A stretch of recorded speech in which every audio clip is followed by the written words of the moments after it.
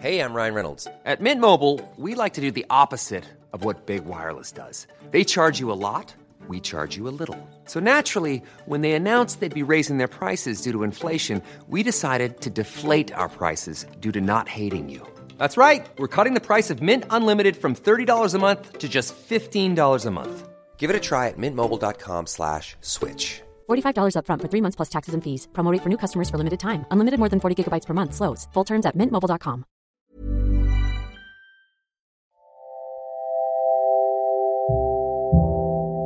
Notable.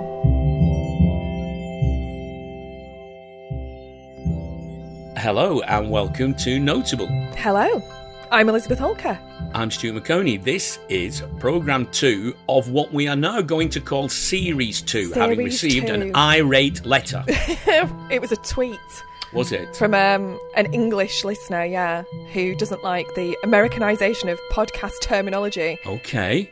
Well, all right then, at least for this programme, we're going to defer to that listener's wishes and call it this Series 2, and this is Programme 2, in which we, as we do in every Notable, we talk to each other and we tell each other about interesting, unusual, quirky, fascinating, thought-provoking stories from the entire history of music. That's right, it is. I thought you were slipping into American accent then. Really? So we can use English terms, but maybe we'll start doing it in American accents. Oh no! Did I slip into a transatlantic delivery? No, I think the connection was slow and it sounded like a southern drawl, but it was just a glitch with the internet. Well, rest assured, Elizabeth and dear listeners, that I'm not slipping into a Simon Bates-style transatlantic delivery for this show. The second of the new series. Series 1 is all there. There's 8 of them there.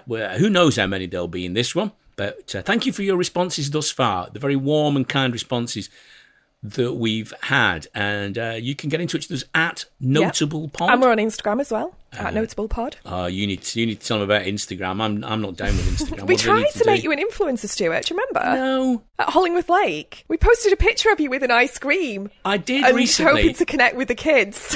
I did. I'm sure that sounds weird. I did recently post a load of pictures of me walking up the Bridgewater Canal from Wigan to Leigh in an attempt to become a major Instagram influencer. But I liked them all. Well, anyway, if you want to like and you want to subscribe, we are available wherever you get your podcasts from. Sorry, that was a joke. that accent, yeah. What are we going to talk about today? So today, I'm going to talk about the song Scarborough Fair. And what have you got, Stuart? And I'm going to talk in a moment about Stalin and his influence on classical music. I know. The fun never stops here on Notable. I'm going to talk about Stalin, who has, for a complete non-musician, although apparently he's a rather good singer, for a politician rather than a musician, he had a very profound effect on Russian music in the 20th century, good and ill. So we'll come back to him in a moment. Scarborough Fair. Tell me about it. Yes, so Scarborough Fair, this is a song. What is the version that everybody knows? It's the one by Simon and Garfunkel. It is, yeah. Everyone knows this song. Everyone knows the Simon and Garfunkel version. But actually, this is a story not just about that song, but about British folk music and the folk revival in the late 50s and 60s. And it all kind of goes back to this one person, Martin Carthy, who is now considered a giant. I mean, he's totemic of the English folk revival, isn't he? Yes. You'd almost think he was, I don't know, chiselled out of a cowshed in Norfolk. But actually... Wow. You could think that. He's one of the giants, isn't he? Yeah, yeah. Davy Graham, Bert Jansch, Richard Thompson, Martin Carthy. Ewan McCall. These are the big guys, aren't they? They are. He is, and you know, Martin Carthy now is married to Norma Waterson. The Waterson-Carthy dynasty. Yeah, it's a folk family, isn't it? They are the establishment. They're the first family of folk. The folk aristocracy, folktrocracy, if you will. But yeah, so this cowshed in Norfolk, that's not where he came from. He actually grew up in East London. Yeah. He was inspired to take up the guitar, not because his parents were, also soaked in the folk tradition, not by a long way. I think his parents were musicians and music played at home, but he wasn't born into this folk dynasty. He actually was inspired to take up the guitar after he heard Lonnie Donegan. Yeah. So skiffle, we know the story of skiffle. We know that skiffle kind of birthed rock and roll.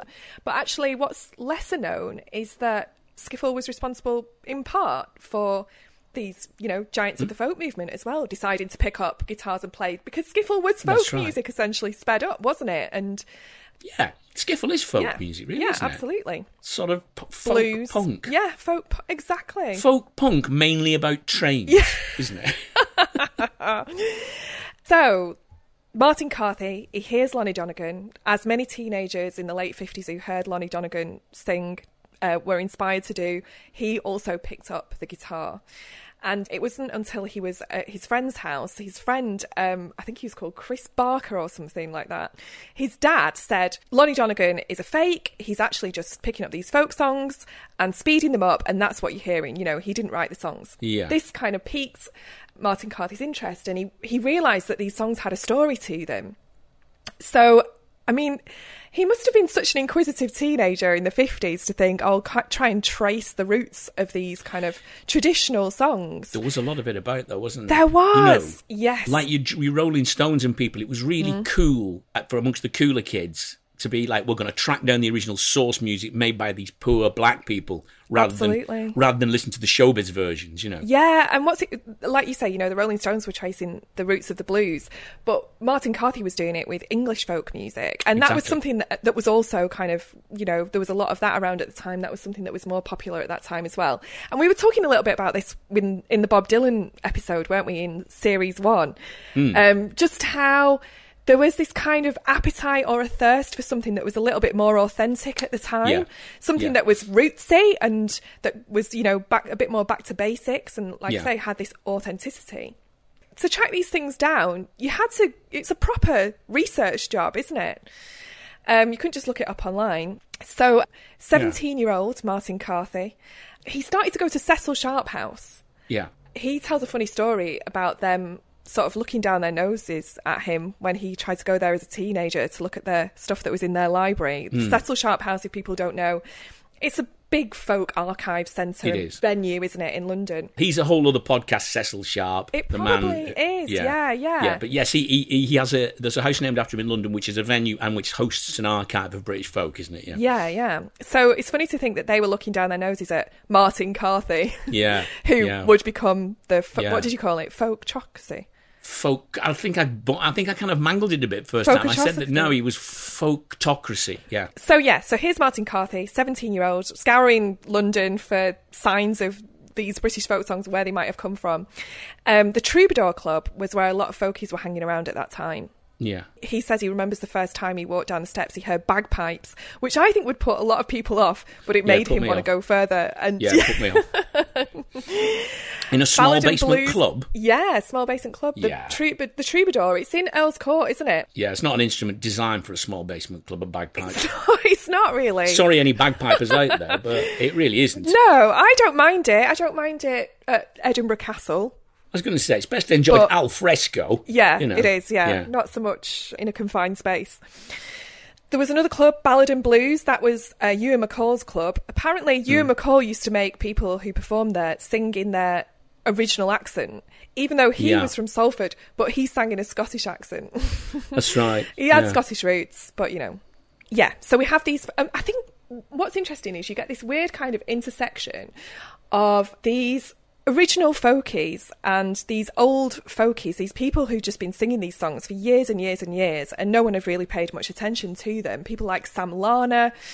And then all these beatniks, young beatniks come along, these young kids and 60s people who were interested in the songs all of a sudden. And some of the older folkies started to see a little bit of a revival as well.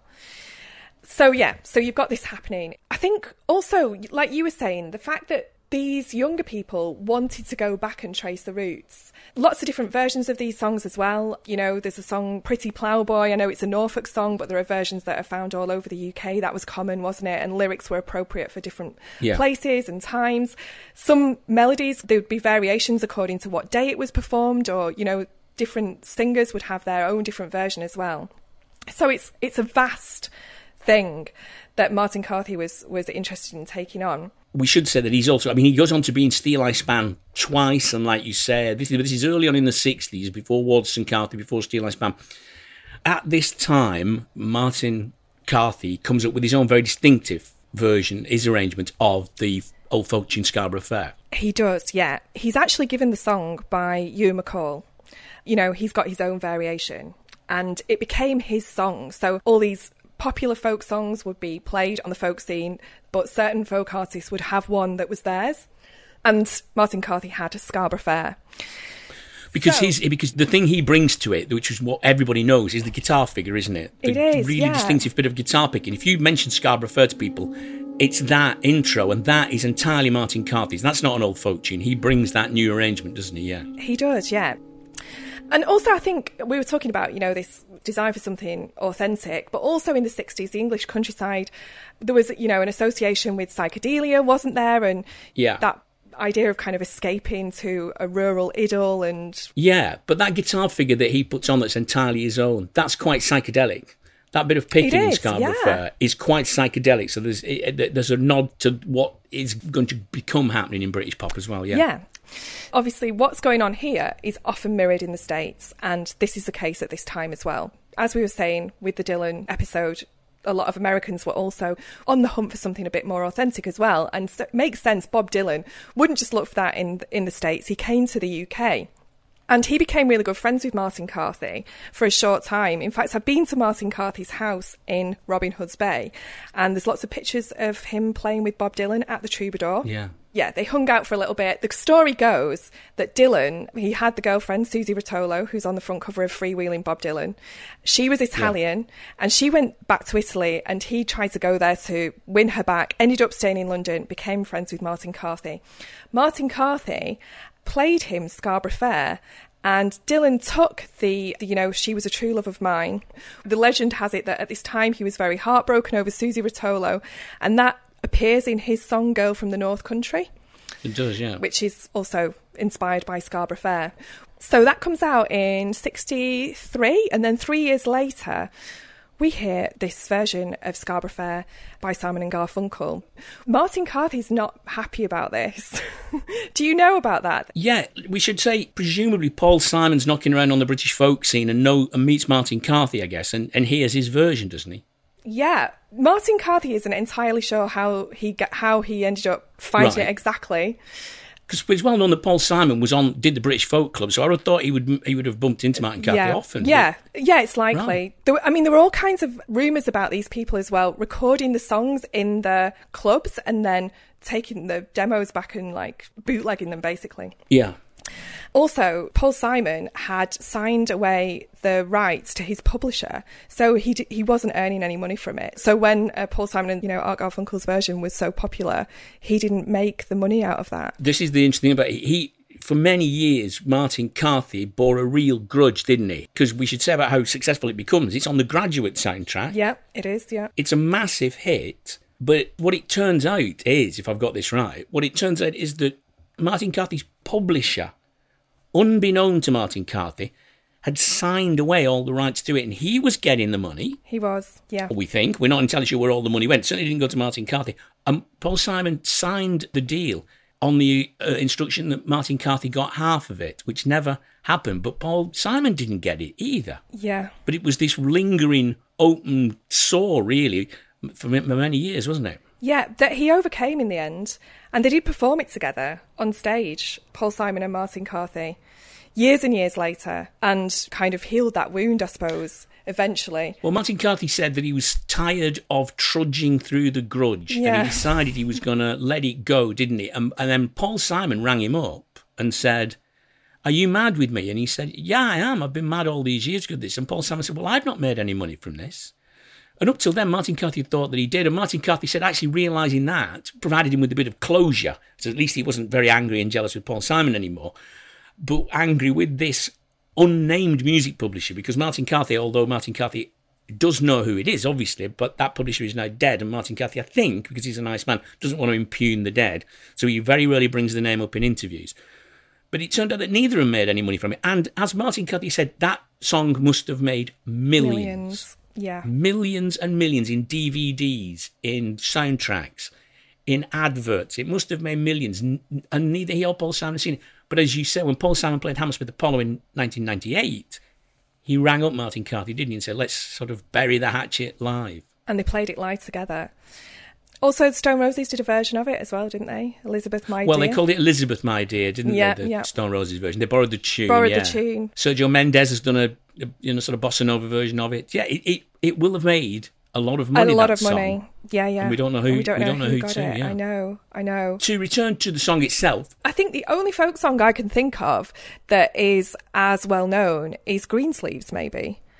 That's interesting because it's quite a similar song, isn't it? It is very similar and very evocative of the same kind of place and ideas, I suppose. You know, very sort of British and rural, isn't it? Yes, and it has got that same modal British folk quality to it. And of course, Henry VIII, who is supposed to have written Greensleeves, but loads of people say he didn't. So the authorship of it is in question as well. So it's kind of similar to Scarborough Fair in that sense as well. There's been a long-running, in inverted commas, legal disputes about the authorship of it as well. And I think you're right.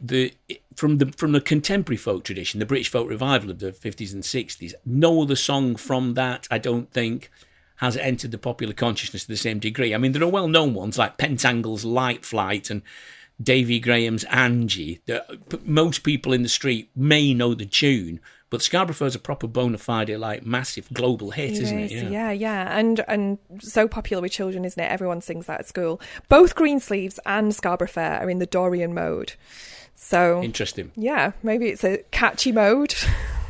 Interesting. And we should say that for our notable exception on this subject, one-off. This is an unlikely collaboration between Paul Simon and Not Human Beings, the Muppets. He appeared on the show many times, actually. Yeah. As did Elton John, Alice Cooper, Kenny Rogers, Diana Ross, Johnny Cash, Joan Baez. But it wasn't until 1980 that they decided to dedicate a whole episode of the Muppets to one artist alone, and it was Paul Simon. It was indeed. He's the only artist of a full Muppet Show special devoted to his music. And it begins with a sort of scene from Merry England at Scarborough Fair. It begins with that. Life is full of what-ifs. Some awesome, like what if AI could fold your laundry? And some, well, less awesome, like what if you have unexpected medical costs? United Healthcare can help get you covered with Health Protector Guard fixed indemnity insurance plans. They supplement your primary plan to help you manage out-of-pocket costs. No deductibles, no enrollment periods, and especially no more what-ifs. Visit uh1.com to find the Health Protector Guard plan for you. There's never been a faster or easier way to start your weight loss journey than with PlushCare. PlushCare accepts most insurance plans and gives you online access to board-certified physicians who can prescribe FDA-approved weight loss medications like Wegovy and Zepbound for those who qualify. Take charge of your health and speak with a board-certified physician about a weight loss plan that's right for you. Get started today at plushcare.com/weight loss. That's plushcare.com/weight loss. plushcare.com/weight loss. So, let me tell you about Stalin, because he is a massively problematic figure. Back in the day, around about the time of the Second World War, people would have often said, oh, he was a great friend and hero to the Allied forces in the Second World War. There was even a hit record about him by the Golden Gate Quartet called Stalin Wasn't Stalin. It was a minor hit in the USA singing his praises. But as time's gone by, we've realised just what a, thoroughly nasty piece of work he was. You know, the list of crimes against humanity that he committed had become now well known. But also, he was hugely influential on the musical culture of the Soviet Union. Stalin apparently, according to Will Self and Alex Ross, Will Self wrote a review of Alex Ross's book, The Rest Is Noise, about classical music. Apparently Stalin had quite narrow musical taste, but quite good musical taste. He was a singer himself, and he apparently, as well as frequently attending the Bolshoi Ballet and concerts in Moscow, listened to classical music on the radio, and he audited every single classical recording that came out of Russia. More about that in a moment, because he has an influence on Russian music, a lot of it quite pernicious, but he sets up the Stalin Prize, 1941, 10 categories for an individual piece of music. Top prize, 100,000 rubles, which apparently at the time would have bought you 6 automobiles. I'm not sure you could buy 6 automobiles in Russia at the time. But he was a patron, we might say generously, of the arts, as well as being hugely controlling of it as well. Just very quickly, going to mention 3 people whose music and musical careers he had a really profound influence on. Prokofiev. He was a prodigy. He was an absolute prodigy in the academy in Moscow. And he was allowed to leave his homeland after the Russian Revolution with the Soviet Union's official blessing, which was unusual. He went to America and then Germany, then Paris. He married a Spanish singer. But beginning around 1925, the Soviet Union and Stalin start to court him. They really started to want him back. Stalin wrote in his diary, we really have to get Prokofiev back, because they were beginning to realise, I think, the Soviet regime, that they needed some of their homegrown talent, some celebrities, if you will, back in the Soviet Union to say, yeah, we like it here. The revolution's going fine. We love it. And to project a new, healthier image to the world. So they courted him and courted him and courted him. And he was homesick as well, we should say. He'd had 2 kids who were both born in Paris. And I think he felt that he wanted to sort of reconnect with his homeland. So the Stalinist regime reached out to a few people. Rachmaninoff, who said no thanks. Stravinsky, who said no thanks. But Prokofiev says yes. He says that he will go back. And he made what he describes as a Faustian pact, if you like, because he knew that things were grim. He had friends in the Soviet Union who had been interrogated, had been arrested, had been tortured even for counter-revolutionary activities. He knew that he wasn't going back to a free society, but Stalin and the Stalinist regime promised him lucrative commissions, freedom of travel. They say he's going to have a nice apartment, a chauffeur, a good lifestyle. His work will always be performed. And he's just getting into middle age. He needs a bit of money. He needs a bit of regular work. And he thinks, this sounds good. And for a while, it is. All that's absolutely fine. Lieutenant Kiji was quite important, wasn't it, in that, his film score? It was around that time that he wanted to come back from Paris, and that was a good way in, I think. Yeah, and when he did come back, as I said, for the first, there was a honeymoon period when things did go well, but things kind of start to go wrong. A couple of his works that he produced, a couple of ballets that he produced, people start to say these are contrary to the spirit of the revolution. They start to censor his work a bit. And just generally, he starts to fall out of favour. Part of this is because the bureaucracy that controlled all composers' works. Yeah. Some people felt that he was getting ideas with his station. He was quite an arrogant man. And so they start to fall out of love with him in the Soviet Union. And so towards the end of his life, really, he ends up churning out what some people think is second-rate work, glorifying the regime and having his work heavily censored. But the ultimate irony of Prokofiev and Stalin's connection, Prokofiev dies on March the 5th, 1953, the same day as Stalin. And they die within hours of each other. But the astonishing thing is, they don't mention Prokofiev's death until Stalin's death's been announced. There were no funerals available for Prokofiev's funeral because all the funerals in Moscow had gone to Stalin.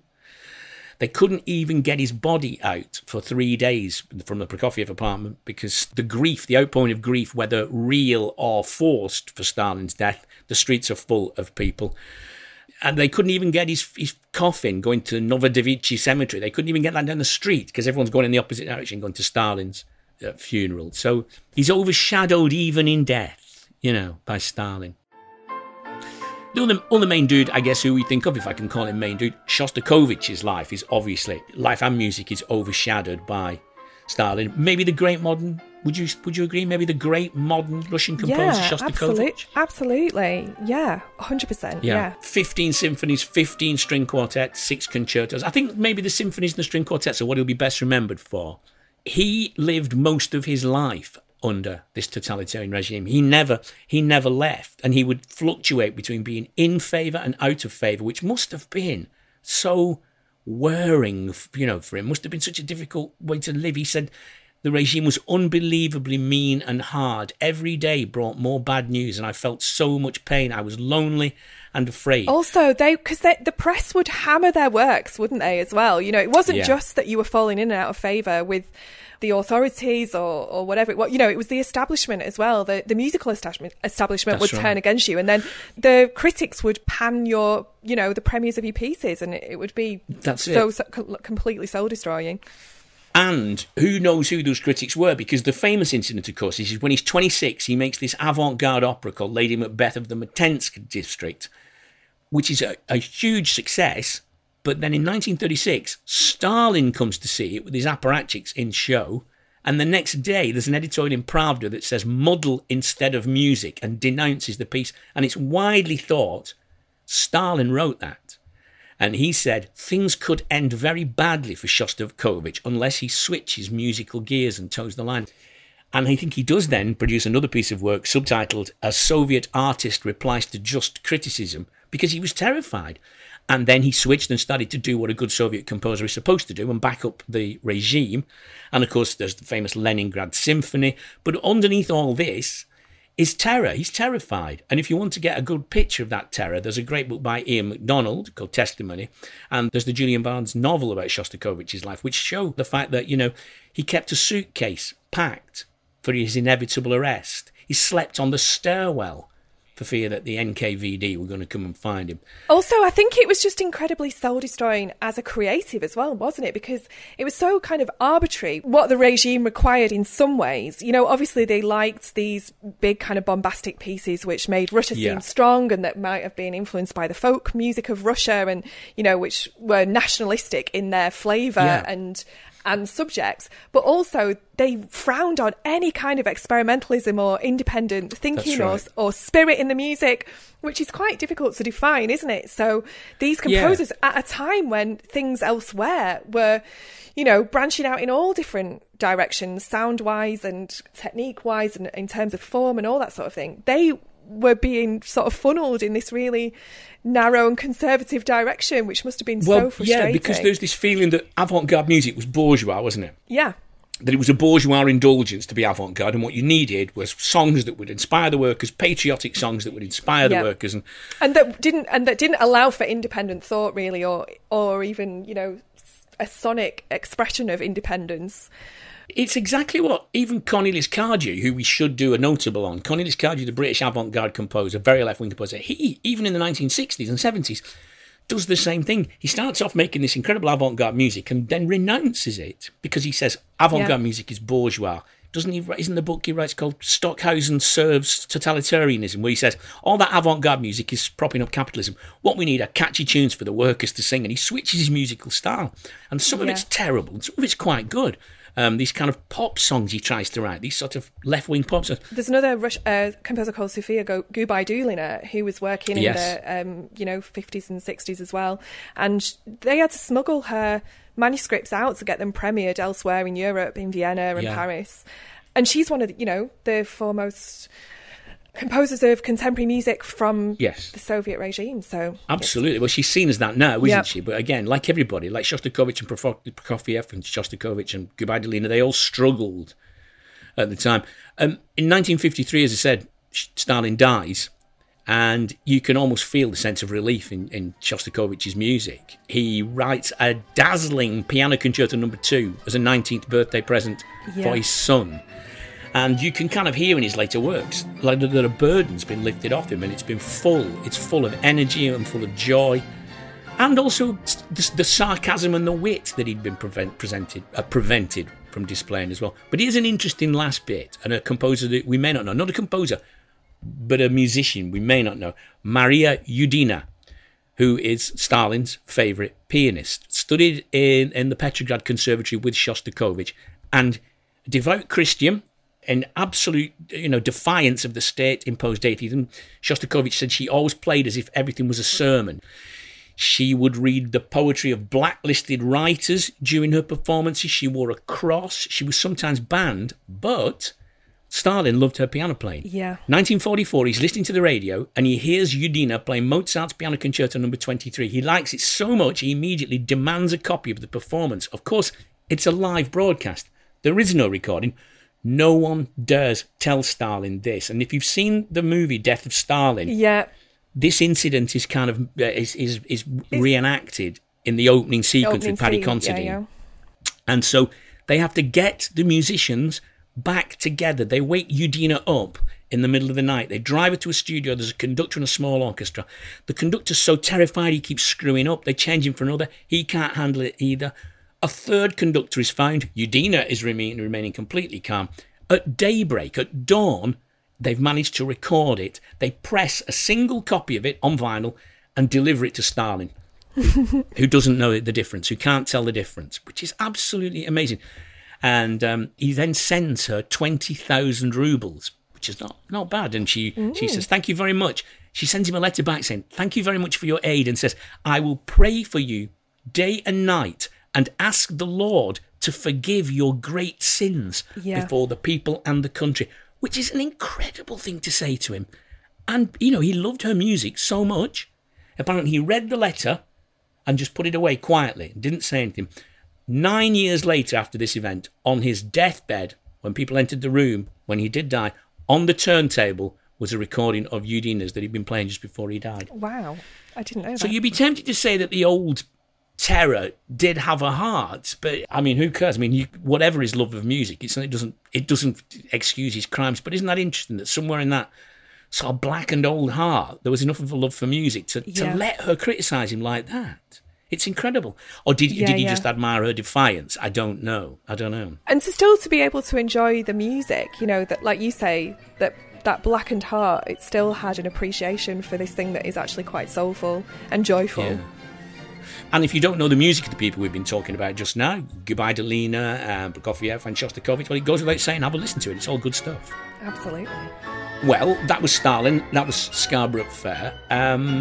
We'll have another notable podcast for you very soon. In the meantime, we should say that if you want to come and see us do this thing live, we will be recording a live podcast in front of an audience at the Hinterlands Festival, won't we, Elizabeth? We will. We're going on the road to Skipton for one night only. The 22nd of May, the Hinterlands Film Festival in Skipton, and you can get tickets at hinterlandsfestival.org.uk. I think next week we're going to talk about two quite different subjects. Aren't we going to talk about a pioneer of electronica and when the world's best nightclub was in Wigan? Yeah. Daphne Oram. And Wigan Casino are the subjects of next week's Notable. Like us, subscribe us, get in touch with us at NotablePod or on that newfangled Instagram. See you next week. Can you hear me all right? Can you hear me? Notable, the podcast.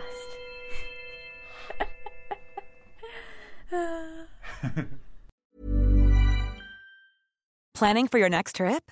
Elevate your travel style with Quince. Quince has all the jet-setting essentials you'll want for your next getaway, like European linen, premium luggage options, buttery soft Italian leather bags, and so much more. And is all priced at 50 to 80% less than similar brands. Plus, Quince only works with factories that use safe and ethical manufacturing practices. Pack your bags with high-quality essentials you'll be wearing for vacations to come with Quince. Go to quince.com/pack for free shipping and 365-day returns.